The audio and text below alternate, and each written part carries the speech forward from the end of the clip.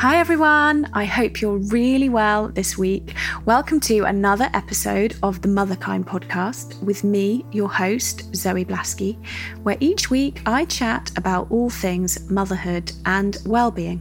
My mission with this podcast is to help you reconnect to you, to feel happier, more joyful, calmer, and more alive, whatever that looks like for you.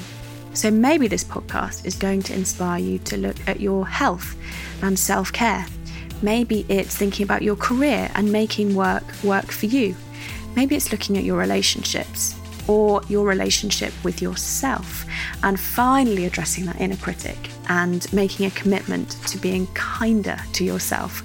So I chat to all sorts of well-being experts and game changers to help you become your healthiest, happiest, and most alive version of you, because that is what I think is the most inspiring thing to become for our children.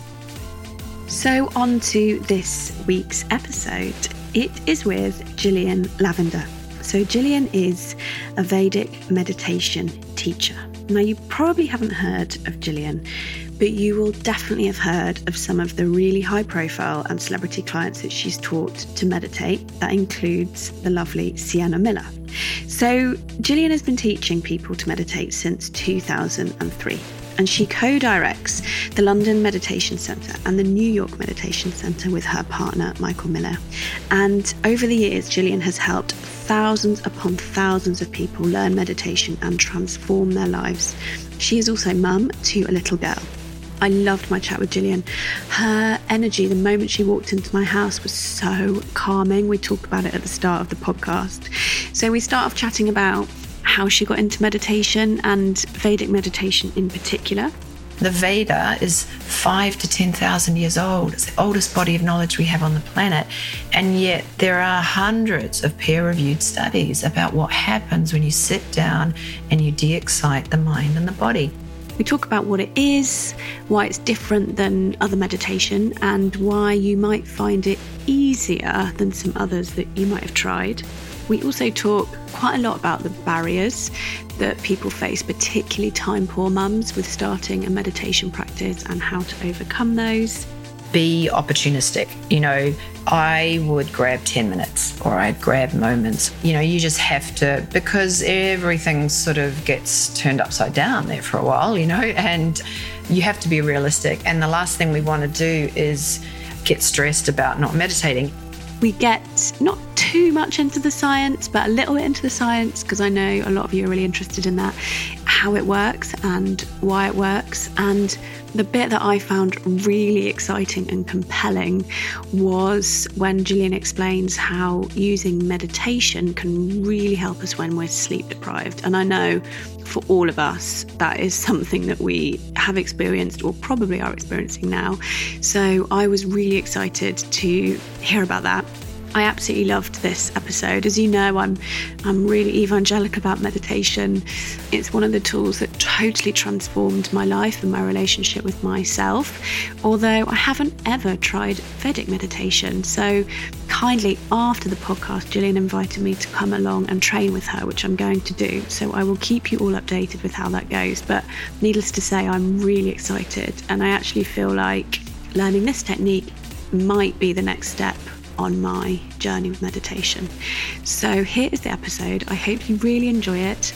If you did, let us know on Instagram. I always love hearing from you. It brings me so much joy when you pop up in my inbox, either on my email, zoe@motherkind.co, or on my inbox on Instagram, or on a comment. I just love hearing from you all.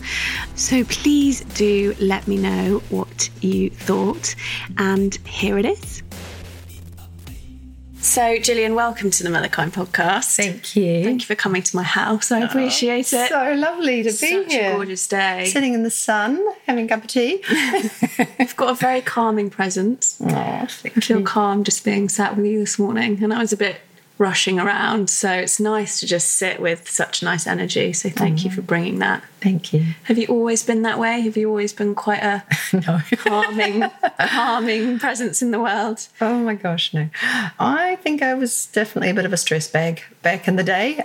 when I learned to meditate, and I'm showing my age here, but that was 24 years ago, and I was living in Sydney. I'm originally from New Zealand. I was living in Sydney, and I was in that mode of, I'm this young kind of into my career, and I'm go, go, go. And what were you doing? What was your career? I was responsible for starting up a division of a global publishing company. So it was a Swedish-based company, and I was setting up the Australasian division, and talk about being thrown in the deep end. And so, my boss was on the east coast of the US, and the head office was in Malmö in Sweden, and I spent my life on a plane, and I was working across time zones, and I was strung out, and I was tired, and I was always sort of getting the flu because the jet lag and everything. My immune system was just not great. And I was feeling pretty overwhelmed by it. I was, on one hand, loving it and revved up, but I just wasn't balanced for sure. And I found out about meditation through a friend, his father actually, somebody who I knew and really respected. And he was an insomniac. Somebody had had a lifetime of issues around sleeping, and, you name it, he'd tried it, and nothing had really worked sustainably. And then he learned Vedic meditation and started sleeping. And this was kind of a big deal, and it got my attention. And I have many people coming to us who have issues around sleep. I think we have an epidemic in relation to sleep and energy. I'm just seeing it all the time. Now, some people will come, and you know this in your work, they maybe are having trouble getting to sleep. Sleep onset is difficult, or there's that waking up at 3 a.m. and you've got, a gazillion to-do lists rattling around and you can't get back to sleep. I was more someone who was what I thought was sleeping, kind of okay, but I would wake up when that alarm went off, and I would just push that snooze button, and I did not want to get out of bed. And I felt tired. And I was like, I've had 6, 7, 8 hours, but I was just tired. And in the afternoon, especially, I remember, my energy levels would really take a dive, and I would be propping myself up with caffeine and sugar and all sorts of stuff in those days. So it had unsustainability written all over it. And so I was interested. I have to say, this is going back a while. So there was no Headspace app. There was no mindfulness. Meditation was still kind of weird. It was considered hippie. Yeah. Because I learned 12 years ago, and I remember telling my friends, and they were like, yeah, what? Yeah. And now I tell them, they're like, which app are you using? It's like the landscape's totally changed. So I can't imagine 24 years ago. Weird. So you had your interest piqued by this. Yes, although there was some nervousness around it, because I thought, oh God, this is just going to be all a bit too woo-woo or brown rice and sandals for me. I was like... And at that point, were you totally closed off to that side of yourself and of life? Were you quite... Yes, absolutely. I didn't grow up in a spiritually oriented family. We weren't religious. We didn't go to church. We didn't have any of that kind of background. And it was a sort of a product of achieve and do well and study and career. And I was sort of off and running, that whole aspect of my life, even in regards to, care around what I was eating, and exercise was full-on exercise. And I was, young, and my system could handle it, to a degree, although the signs were there that, it wasn't going to be a good strategy going for the long term. But I went along to an intro talk about meditation based on this recommendation. I thought, there's just something here. And it was such a relief, because I walked into this room and there was my soon-to-be teacher, and he looked normal, and all the other people in the room looked normal. It wasn't all brown rice and sandals, I found it. And really importantly, there was so much science behind this. This is ancient knowledge. The Veda is 5,000 to 10,000 years old. It's the oldest body of knowledge we have on the planet. And yet there are hundreds of peer-reviewed studies about what happens when you sit down and you de-excite the mind and the body. And that, I have to say, was reassuring for me in that place that I was in at that moment in my life. I think most people would find that reassuring, unless you've come from that very open spiritual background. I think most people like to know that there's some science behind this practice, that this unknown thing that you're about to embark on. Exactly, because that's the age that we're in, isn't it? It's that scientific age. And so I resonated. And I just jumped in, and I kind of don't remember making the decision. I was just like, yep. And I took the course, and I started to notice changes quickly. What changes? Firstly, my energy levels. So I started waking up before my alarm clock, which had not happened. But also that energy was sustaining itself through the day. Because in Vedic meditation, we meditate in the morning before the day gets going, take all that energy and that clarity into the day. And then late afternoon, early evening, we sit down and we rest the mind and the body very deeply again. And we clear out all of that stress and tiredness from the day. And it's like you kind of start another day. And I think as a mother, I always feel that, it's like I've got 2 days, I've got the first part of my day. And then when my daughter kind of comes home, so then there's a second phase. And then the night shift starts. Yes, exactly. Maybe there's 3 or 4. Yeah. So energy, that was the first thing. And then secondly, less anxiety. As I alluded to before, I was feeling pretty overwhelmed. I was feeling, I was just a bit of a worrier. I had a lot on my plate. And it wasn't like my life suddenly changed when I started meditating. What was really notable was my response to those demands changed. It was how I was engaging with them, and I was feeling calmer. I was feeling more grounded. And I think those 2 things, the energy and that groundedness, meant that I was just much more productive. I was just getting through stuff. I was much clearer. I had been putting things off, procrastinating about stuff and obsessing about other stuff. And I found myself letting some of that go and actually putting my attention on things that actually mattered. It's funny, that I always laugh because when I'm teaching, so often there'll be somebody who'll come in, even on those 4 days of the course, and it's a 4-day course that we do, and they'll say, oh my God, I've just started cleaning out that drawer in my kitchen, or, that some job that they've been putting off, they just start getting on with it, doing stuff that, you're freed up to do when you're not tired. Why does that happen? Why does sitting down, and we are going to talk about what Vedic is and how it's different to other forms of meditation, but why does that happen, that you can sit, as you've described it, morning and evening, and suddenly you find yourself facing things you hadn't been able to face before? I think it's primarily due to 2 things, energy and stress. What is the effect of being tired?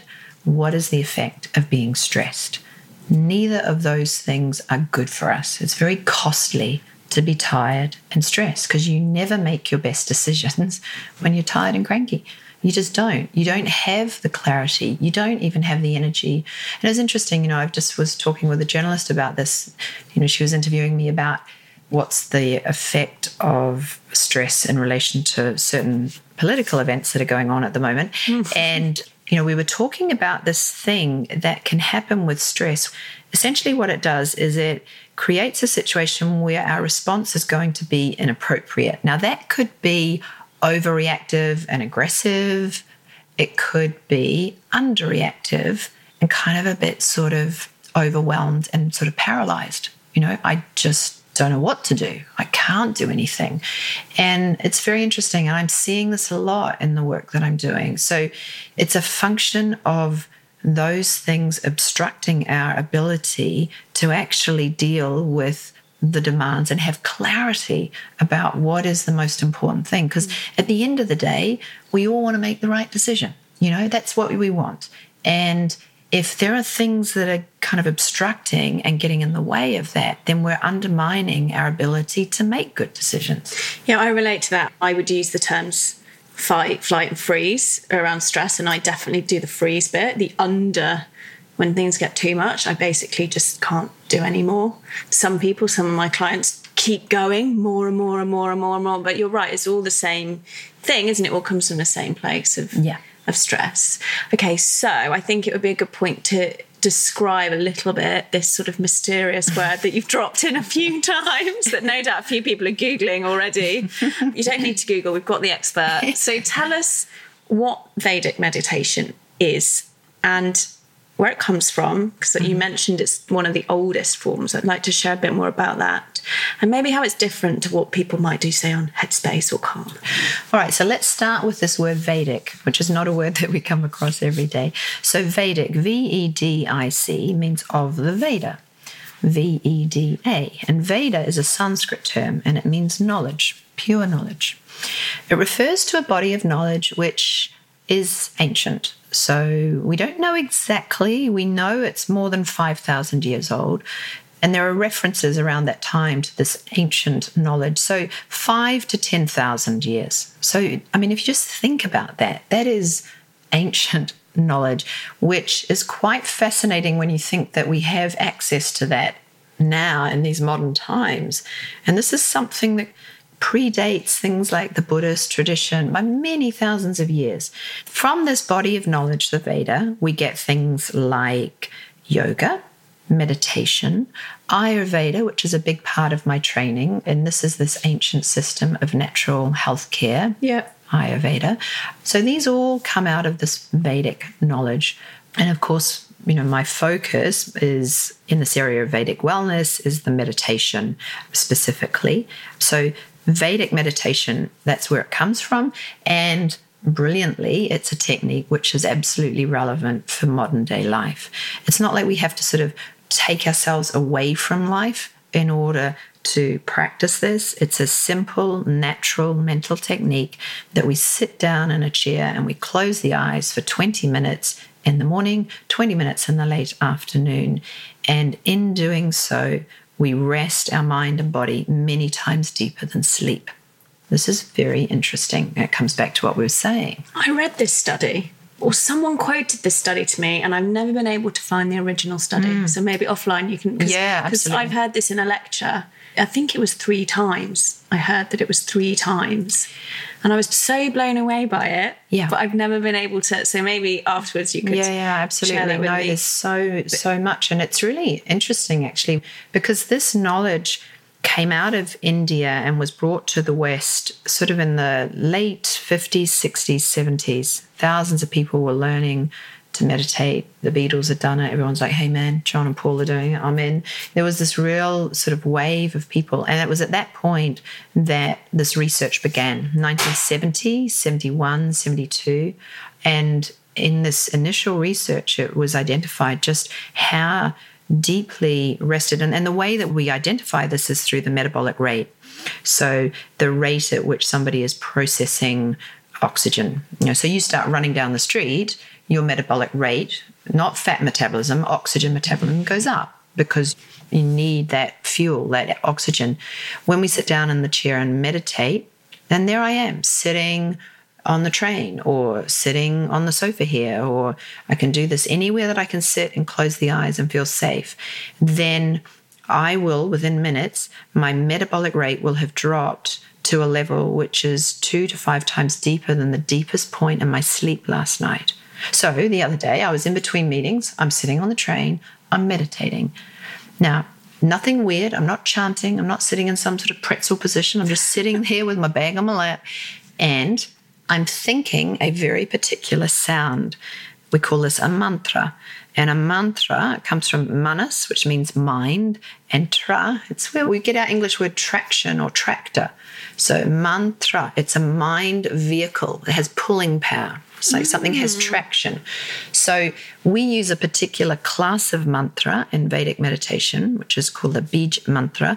And what it does, when we think it silently in the mind, it has this inbuilt self-refining mechanism. So you think it in the mind silently and it automatically and spontaneously becomes softer and fainter and softer. Like an anchor.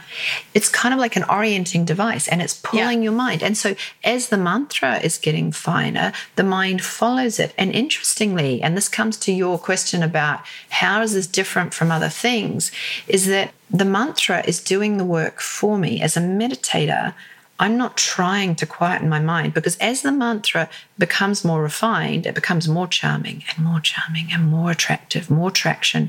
And so this is what our mind wants. Our mind wants something that it perceives to be charming.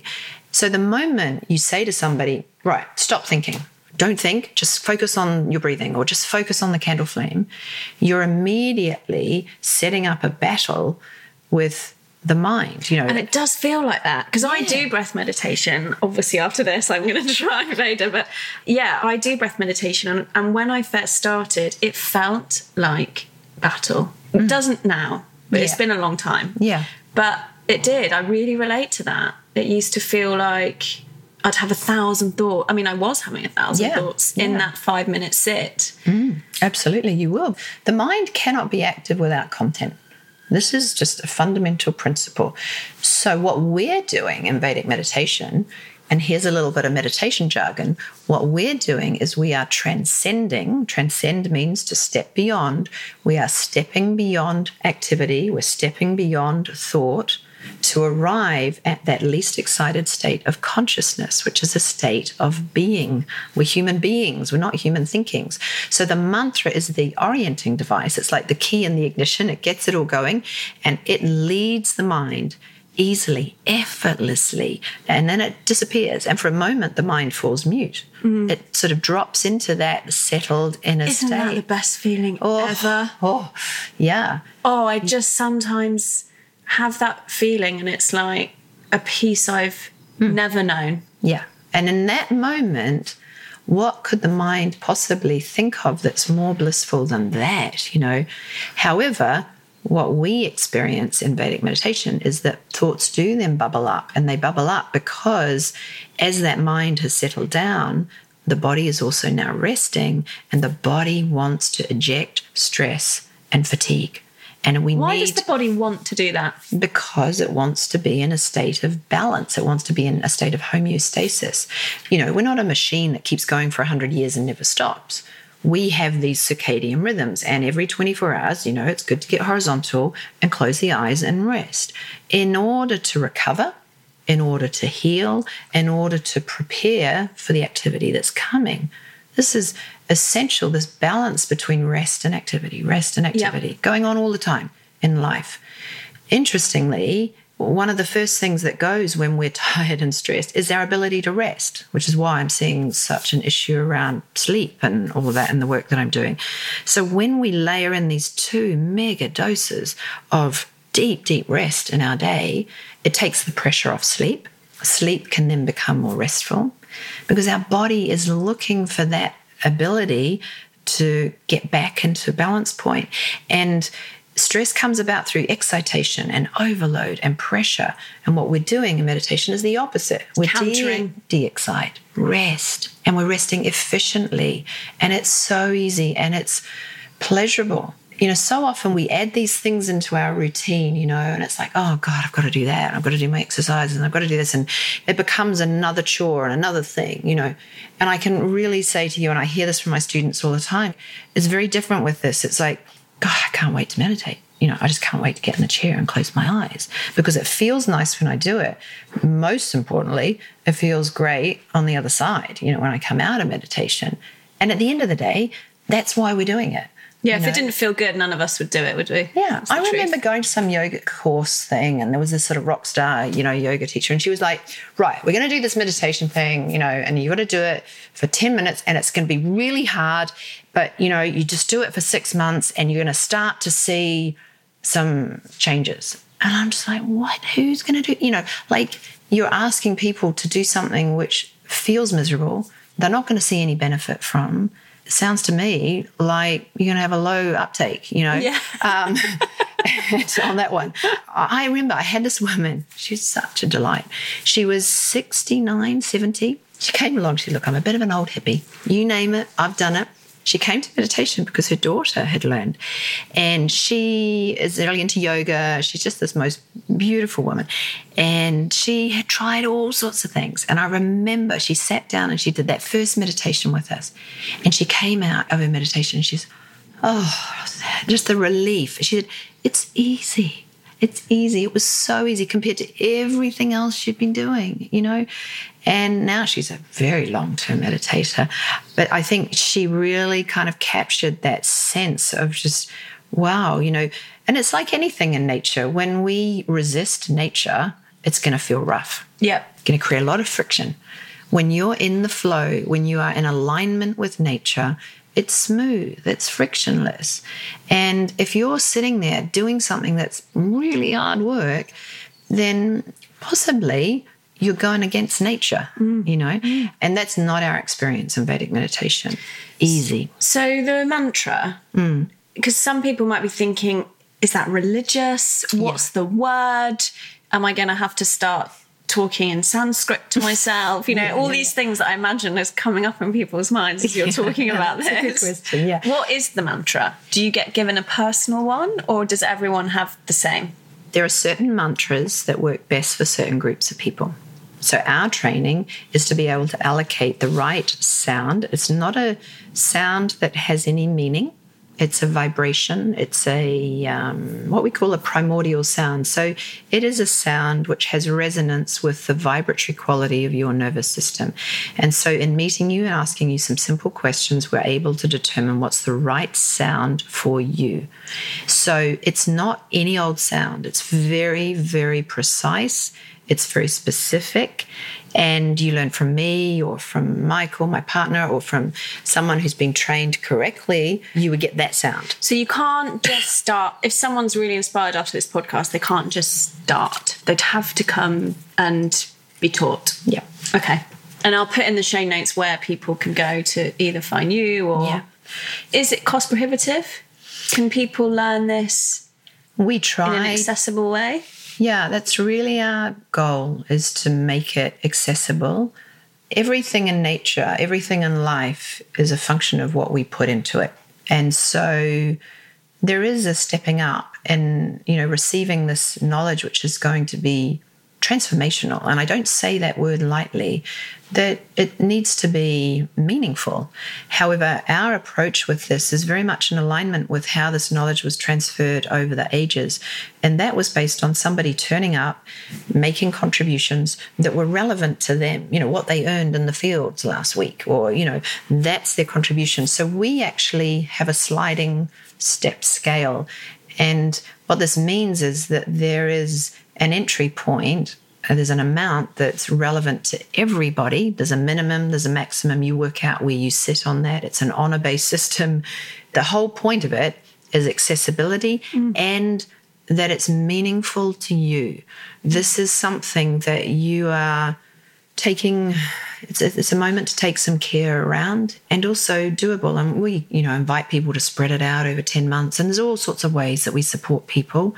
So yeah, of course, we want more people doing this, and we want people to be stepping up in a way that when they are ready and they are open and they are curious and they're willing to, they recognize what's on offer.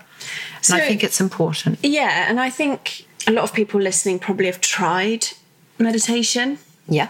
I don't know if that's your experience. How might this be different? So say someone's tried the Headspace app. They might have done that Take 10 thing, where it's free to do the first 10 sessions. And maybe, as we were describing before, been quite shocked at how busy their mind is, that they weren't able to focus just on the breath.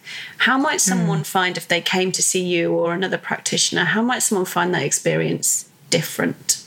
I think it comes back to this quality of being able to settle down the mind in this easy and effortless way to experience something which is deeper than an experience of thinking.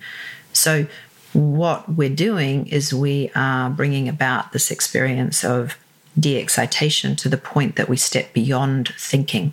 And that's different to sitting there contemplating something or focusing on something or being guided through something, because there's some cognitive activity going on. There's some thinking happening. Now, in what we're doing, we are going deeper. We're going to that state of consciousness, which is the basis of all of those thoughts. So we're cutting to the chase. We're getting right to the fundamentals aspect, that least excited state, as you described that. It's like that inner reservoir of deliciousness that's there inside. And what I would say to people is no amount of trying is going to get you there. Actually, that's going to stop you getting there. Now, yes, I am getting a lot of people coming to us who have tried to meditate. Are you seeing that more and more? Yes. Busy. Because people are, I don't want to ever sort of poo-poo, anytime somebody sat down on the train and just put their phone down and closed their eyes, that's a great thing. That's a step forward, great. Yeah. These apps, it's a stepping stone, onto the kind of the ladder, as it were. And I think the only watch out with that is if somebody has an experience of that, they try it, they get minimal minimal results, or maybe they just don't stick with it. I think that's the thing. They try. I had a woman, she came to me the other day, she said, look, I've done the app. I do it for 5 days. That's all I can handle. And then I stop. And she said, and then I tried it for another 5 days, but, it just doesn't stick. And so if somebody had that experience and then came away from that thinking, meditation's not for me, or I could never possibly do it, my mind's too busy, for me, that would be, oh no, that absolutely you can. Anybody can. Anyone. Anybody. If you can think, you can do this. I teach children. I teach all ages, all walks of life. This is not a religion. You don't have to believe in something. You don't have to change your life. It's not like you learn to meditate and you've got to have kale juice and, stop having flat whites. It's not that. I think what you said before really resonated with me, and this is my experience in meditation, is that although now my life has changed, when I first started doing it, nothing changed, but my response to the things changed. It was almost like I was in a lot of drama and chaos, and I was totally over-identifying with that. So I was the drama and chaos. I think the practice of learning to watch my mind, separate from my mind, I then took that into my life so that I could step back a little bit from the drama and chaos, thus making me feel so much calmer. Yeah. That was my first That's a great way thing of that I realised. Yeah. And that would have been after a couple of weeks. I remember feeling all this stuff is going on, and there was a lot going on, big stuff going on in my family. And I remember thinking, all this stuff's going on, but I'm not responding in the same way. And I remember thinking, gosh, that must be the meditation. And then I was sort of you're I did not it in that reaction mode. I wasn't. Yeah. I was responding to things rather than reacting. So it's such a powerful shift. And parenting, talk about responding and reacting. Any demands on our because you're a parent. So Michael and I have our daughter Loie, who is, as I was saying to you earlier, 5 3/4, and that 3/4 is very important. And Loie came to us late in our life. I had got to a point where I didn't think it was going to happen. How old were you? Do you mind me asking? I was 45 when I conceived, 46 when I gave birth. Wow. That was meditation. Life had been going along in such a way that I hadn't been with anybody that I wanted to have children with. And then when that happened, I'd done all this stuff. I'd had this career. I traveled the world. I lived in all these different places. And, there I am in my mid-40s. It wasn't, I had few little blips along just because I think of my age and all of that. So some miscarriages and things. And then, I got to a point I thought, okay, maybe this is not going to happen. I'd let go. Then I got pregnant.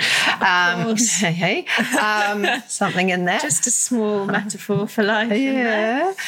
So, just the physical demands of that, although it's interesting, I think, and there's a lot of research about this, meditation certainly impacts the aging process. So, there's different... How does that work? Well, it's fascinating because, we think about aging, right? Okay, so, someone's had 40 birthdays, so we think they're 40, yeah? That's actually their chronological age. However, if we want to get really scientific about it, we want to look at their biological age. Yeah, because people say that on those shows on TV, don't they? They say, well, your biological age is 50, but you're only 20. Exactly. Yeah. And there are different factors that we measure, and that all kind of coalesces into, a biological age. They'll come up with the reading. Now, what happens with meditation is that what we see is a reversal in the aging process. The biological age goes back, and this is compared to a matched control group. And there are good longitudinal studies on this, long-term meditators. So that would be somebody who's been meditating for more than 5 years. One study has shown there's a biological age which is 12 years less than the matched control group.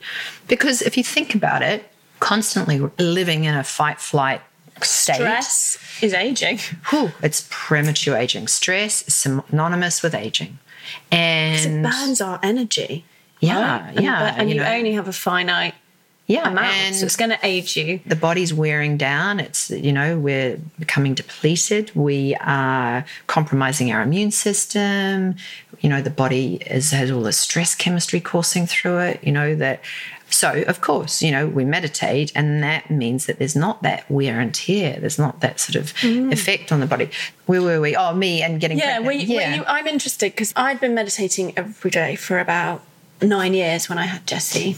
But when I had her for the first 6 months, I just couldn't get to my practice. I really, really struggled with it. Partly of why I then started Motherkind, because then I got myself back on track and felt like me again and realised I wanted to start sharing some of this stuff more broadly. Yeah. But I'm interested, were you able, because 20 minutes, morning and evening, when there's lots of people listening who'll have young children, maybe 3 under 3 or, 3 under 4. Yeah. Were you able to keep that up? And what's your advice for people to fit in? Because 40 minutes is quite a lot. I think it's different. Well, I certainly found in that, I was getting to grips with breastfeeding, and that was a little bit of a struggle in the beginning. And so a nice settled practice of 20 minutes twice a day went out the window in that sense. That's good to hear. I feel a bit relieved. I was worried you were going to say, no, I did it perfectly from the moment she was born. No. There's a word that I would use for mums, and it was certainly my experience, and I see this in my students, is be opportunistic. I would grab 10 minutes or I'd grab moments. You just have to, because everything sort of gets turned upside down there for a while, and you have to be realistic. And the last thing we want to do is get stressed about not meditating. However, one thing I do really counsel people on in that state, and it was something that was important to me, was this idea that when baby rests, mum needs to rest. And I think in our society, because we don't have, my parents are in New Zealand, I didn't have a whole network of extended family around. We've lost the village. We've lost that, so there I am, not knowing what the hell I'm doing with this baby, on my own. I mean, I had people around, I had friends, I think there's something very particular about having family. And so, it's harder, it's like I have to organise the next meal and I have to put the laundry on and I have to do all that stuff. And so there's this tendency of, okay, right, she's asleep. Right, now I've got to get going. That's and do what most of my clients do. Yeah. But I think it's so complex, this. For the last 18 months, I've thought about this a lot and talked to clients about it a lot. There's so many things at play with this rest when the baby rests thing. Because like you say, one is that we don't have the support. So your mum's not going to sweep in and say, go and lie down, I'll make the dinner. Yeah. Or I'll tidy the house, or I'll reply to those emails, or I'll pay that bill, or all the other things that you still... Yeah. Life doesn't stop, does it? Yeah. And then I think what I notice in so many of my clients is this sort of toxic perfectionism. Yeah. So much pressure. The pressure to...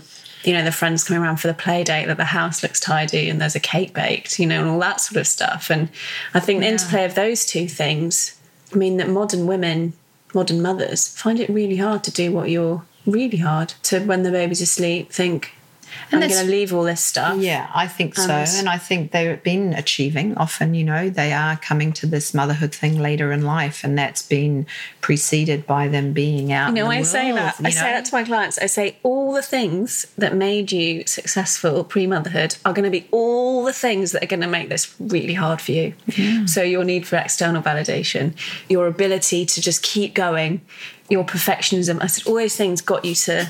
external success, they're not going to work for you now. Yeah, and you've been rewarded for all of that. Yeah, and we then get rewarded. To this, and it's like, actually.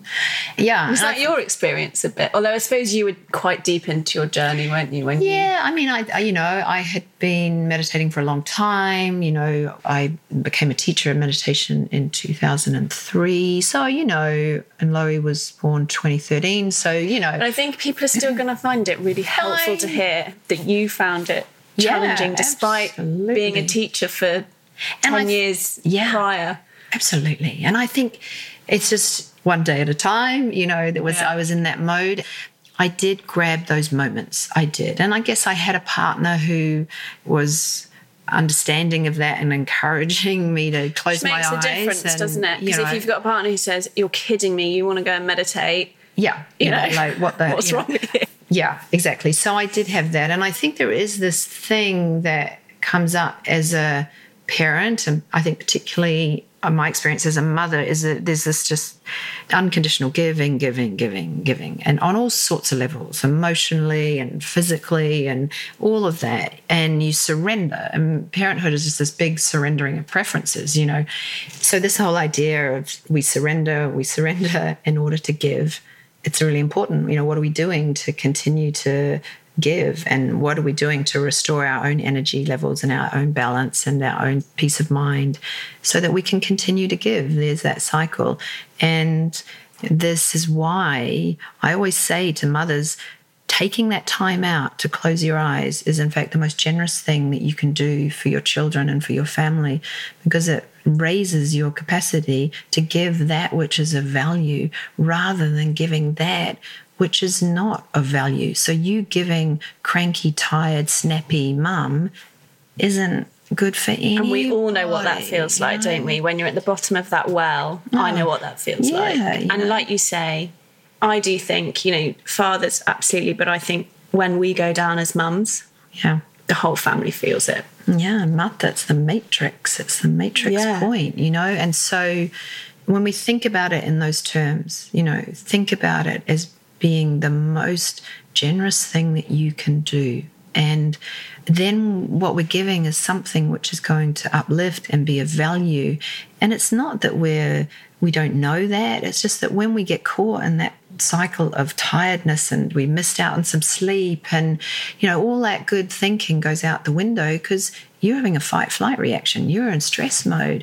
And no matter how much positive thinking or, how many books we've read or whatever, gone because you're in snappy mode, and that's not because you're a dummy or it's not because that's your essential nature. It's simply because you are having a reaction, and you're having a reaction because there's overload and there's stress and there's tiredness. So what we want to do is we want to release that. And when we're meditating for 20 minutes twice a day, we're releasing stress and fatigue faster than we're gaining it. So we get ahead of the game. Then I can come to the situation with what you were talking about so beautifully before.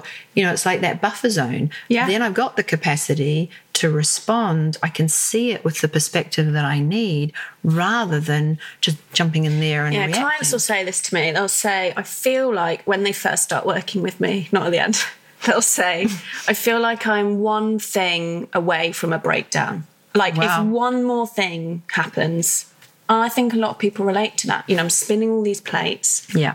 But, if mum gets ill or if one of the kids gets really ill, then there's not the capacity. Like you were talking about, it's that balancing off. We live I don't think we've lived in a more stressful time. Mm-hmm.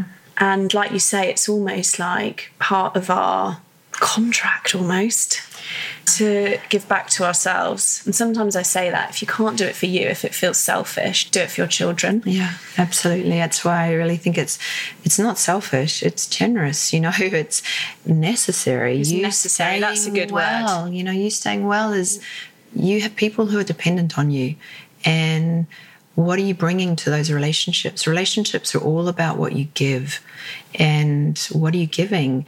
I talk about this a lot in the work that I do because there is one constant in life, and that is change.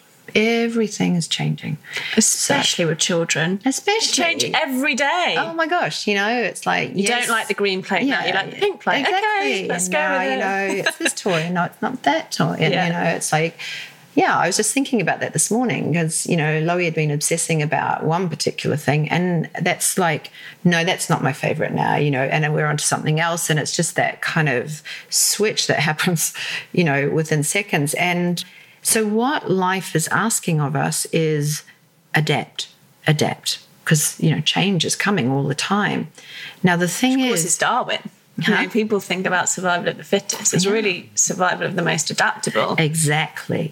So what I say meditation is doing is it's bumping up my adaptation energy, my ability to adapt. So rather than being one event away from meltdown, I actually have a reservoir. My bank balance of adaptation energy is in the black. I've got lots of zeros, Then when that train doesn't turn up or that child throws up and, whatever it is, I have the capacity to draw down on some reserves, and then I'm going to be able to respond in a way that's going to be more helpful, more appropriate. And then crucially, you'll top up those reserves.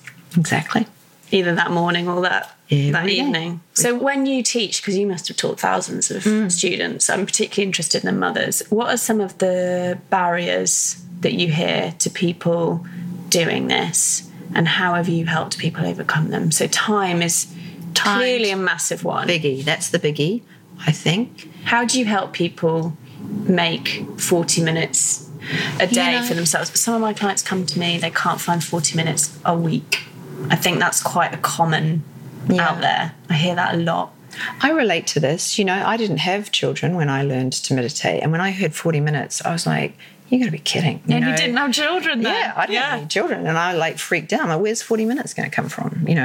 Now what I found and what my students find is that when you invest that 20 minutes twice a day, you are clearer, you are more energized, you are more able to focus. You don't have to read that sentence 3 times before it sinks in.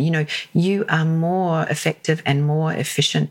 And I felt like I gained time. It was interesting. I was talking to one of my students the other day. Time is relative. She's sleeping an hour and a half less. And she said, I have more energy. I'm now exercising. I'm doing stuff that I wasn't doing before.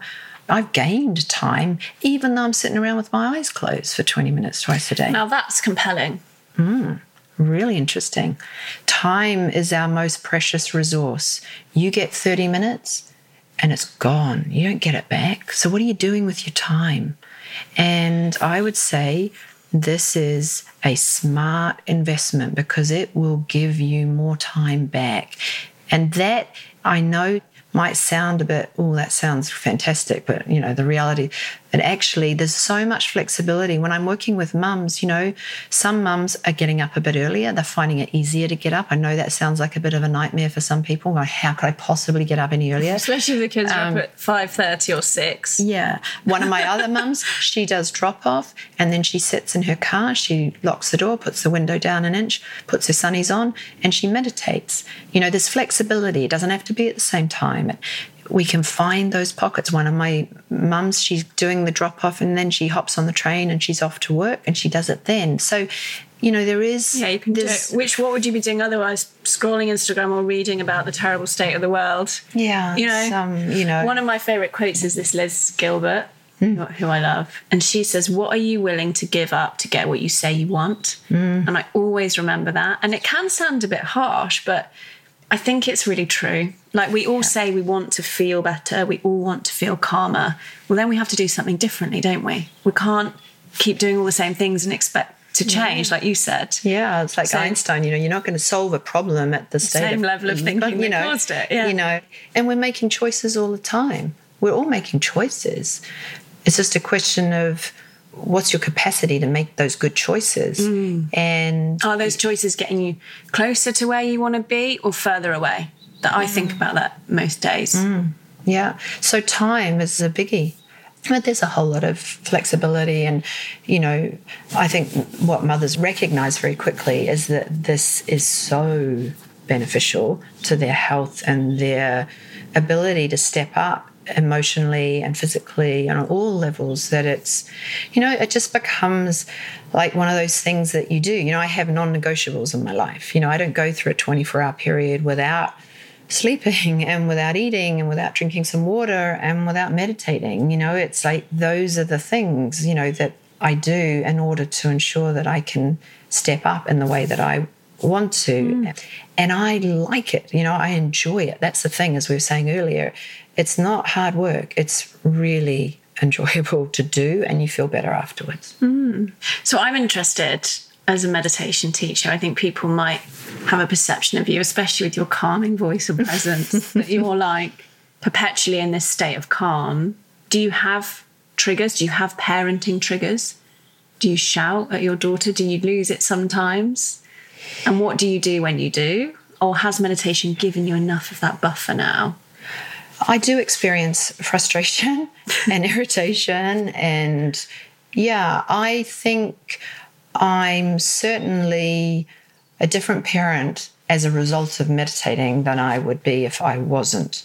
So it makes a difference for sure. Am I sort of walking around in this sort of bubble of blissfulness all the time and not getting my buttons pushed? No, although my default position is not one of reactive and stressy. I don't think it is. But yeah, there's times when afterwards I think, that might have been too much. You know, I remember a moment when I sort of raised my voice at Loie and I thought, oh, that was a bit... And, you know, she and I sort of unpicked that and talked about it. So, no, I don't aim for this sort of perfection. I think what I aim for is balance. And if I make a mistake, you know, that's what a mistake is. It's a mistake. It's a misread on something. Then I want to note it and I want to do something about it so that I'm not repeating it. I think the times when I've been not at my best have been when I've perhaps been... She's been up all night, you know, and I'm just been tired. Now, you know, I can sit down and meditate and I recover really quickly. So I'll go through a night where she, you know, recently she had some bug and it was pretty rough, but I was able to get up in the morning and meditate and I can recover quickly. Press the reset. Yeah, it's like the reset button happens really fast. So, yeah, wouldn't say it's... Does your daughter meditate with you?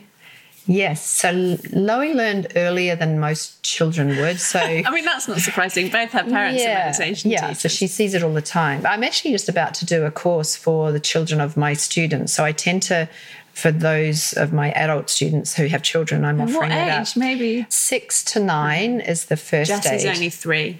And so they learn a little word of wisdom and they can just, while up sitting here playing or being driven in the car or something, they can do it with eyes open. They don't have to close their eyes. So Loie was saying to me, you know, she was doing it in the playground the other day. You know, she was just thinking her word. And actually she was talking about it to one of the teachers because I've taught the teachers at school, you know. And so they were talking about meditation. It was so sweet. But yeah, 6 to 9, depending on the maturity of the child. And then once they're about 10, 11, then they can do a little bit more eyes closed. And, you know, an 11-year-old will meditate for 11 minutes and then every birthday they get another minute and they kind of go up from there. Loie will sit with eyes closed with me for a while, maybe 3 or 4 minutes, you know, not much longer than that, maybe a bit less. And then she's off. But she definitely uses it. A question I want to ask you about your daughter is if you could instill in her or model to her one thing about life, what do you want your daughter to really know about life that you didn't know that you now do? Oh, yeah. Sorry, it's a huge question. So I like asking these questions. It's a great question. It's just a long answer. I like it's so many things. We'll say many things. Well, I think one of the things, you know, I know that she's coming into a world that's going to be very different in 5 years, in 10 years, in 15 years. If she's able to deal with change, if she can be adaptable, then I think that's one of the greatest things, and not be afraid of change, to have that resilience and that adaptability and that flex, you know, that ability to be flexible. I think that's one of the greatest skills that we can give our children because, boy, they're going to need it. They really are, aren't they? Yeah. I don't project because I get too scared, but sometimes I allow myself to go forward a bit and I think, oh gosh, what's it going to be like in 20 years? The thing that I really want to do for my child is help her to find out what it is that she loves and that she is good at. And if I can help that, she said to me, I remember this when she was 3, she said, but Mummy, what am I going to be? What am I going to do? You know? And I said, I don't know, Loie, but we're going to help you. We're going to help you work it out.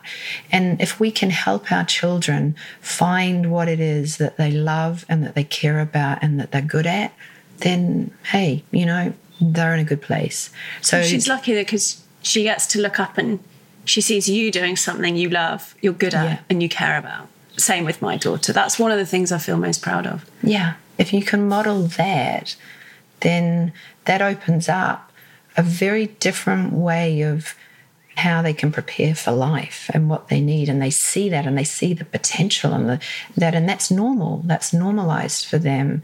I think that would be it. Amazing answer. Thank you. And the final question is if you could give just one thing to all the mums in the world, Oh, What would it be? other than a mantra? You can give them a mantra. No one's given them that. I think that they are in such an important role, honouring that role and acknowledging what it is, that the power that they have in our society is something that I would want to be able to instill in them, this sense of self-assurance around just how vital their role is, because they are key to creating the next generation. You know, as we said, it takes a village to raise a child. That role as a parent, you know, you are developing this next generation and you need to honour that. And it is such an important role, and it's no more important in the world, isn't it? It's such power in that, and for them to have self-confidence around that and to know that, I think that in itself is such an important thing. And that's not just getting too sort of self-important around it, you know, it's just having that inner sense of, yes, there's such value in what I'm doing every day. It's just, I'm shaping this little human. And boy, we need that to be upgraded in the world. And they are the ones that are going to change the world. So whatever support we can bring to them now, because they're the agents of change. It's not going to be the oldies in this generation. It's going to be the young that are coming. So that role that you play, you know it and own it. And if you can bring some ease and some energy to that, fantastic. It's beautiful. Thank you. So that's it. Thank you for listening to the episode. I hope you really enjoyed it. And if you did, please do leave a review on iTunes. It does make a massive difference to the number of mums that we can reach with this content. If you were listening to that episode thinking about one of your friends that they might benefit from what we were chatting about, then just tag them in on Instagram. My bio will include the link to the podcast so they can find it really easily from there. People often tell me they're desperate to share it with their friends. So if that's you, then please do. I feel like the guests that we have on the podcast, their wisdom just deserves to be heard far and wide. So help me make that happen. I'd be very grateful. And also, if you want to send me any comments or thoughts about the episode, then please pop over onto Instagram at motherkind_Zoe. And also, just to let you know about my coaching. So I do work one-on-one with mums on my programme, which is a 3-month programme called Reconnect to You. So if you want to work with me on taking your power back in any area of your life, then please do get in touch. Just drop me an email, zoe@motherkind.co, or look on the website, www.motherkind.co. That's it, and I hope you have a wonderful rest of your day. Take care. Hi, I'm Lauren. And I'm Nicole. And if you enjoy this show, you will love our podcast, Self-Care Club. Every week, we trial a different form of self-care and report back on the results. We've tried everything from cuddle therapy, setting boundaries, laughter yoga, and many more. Two friends who rarely agree on anything, testing out the world of self-care so you don't have to. We've even written a book dedicated to self-care practices that cost you nothing. You can listen to Self-Care Club wherever you get your podcasts. Or to purchase our book, search Have You Tried This on Amazon.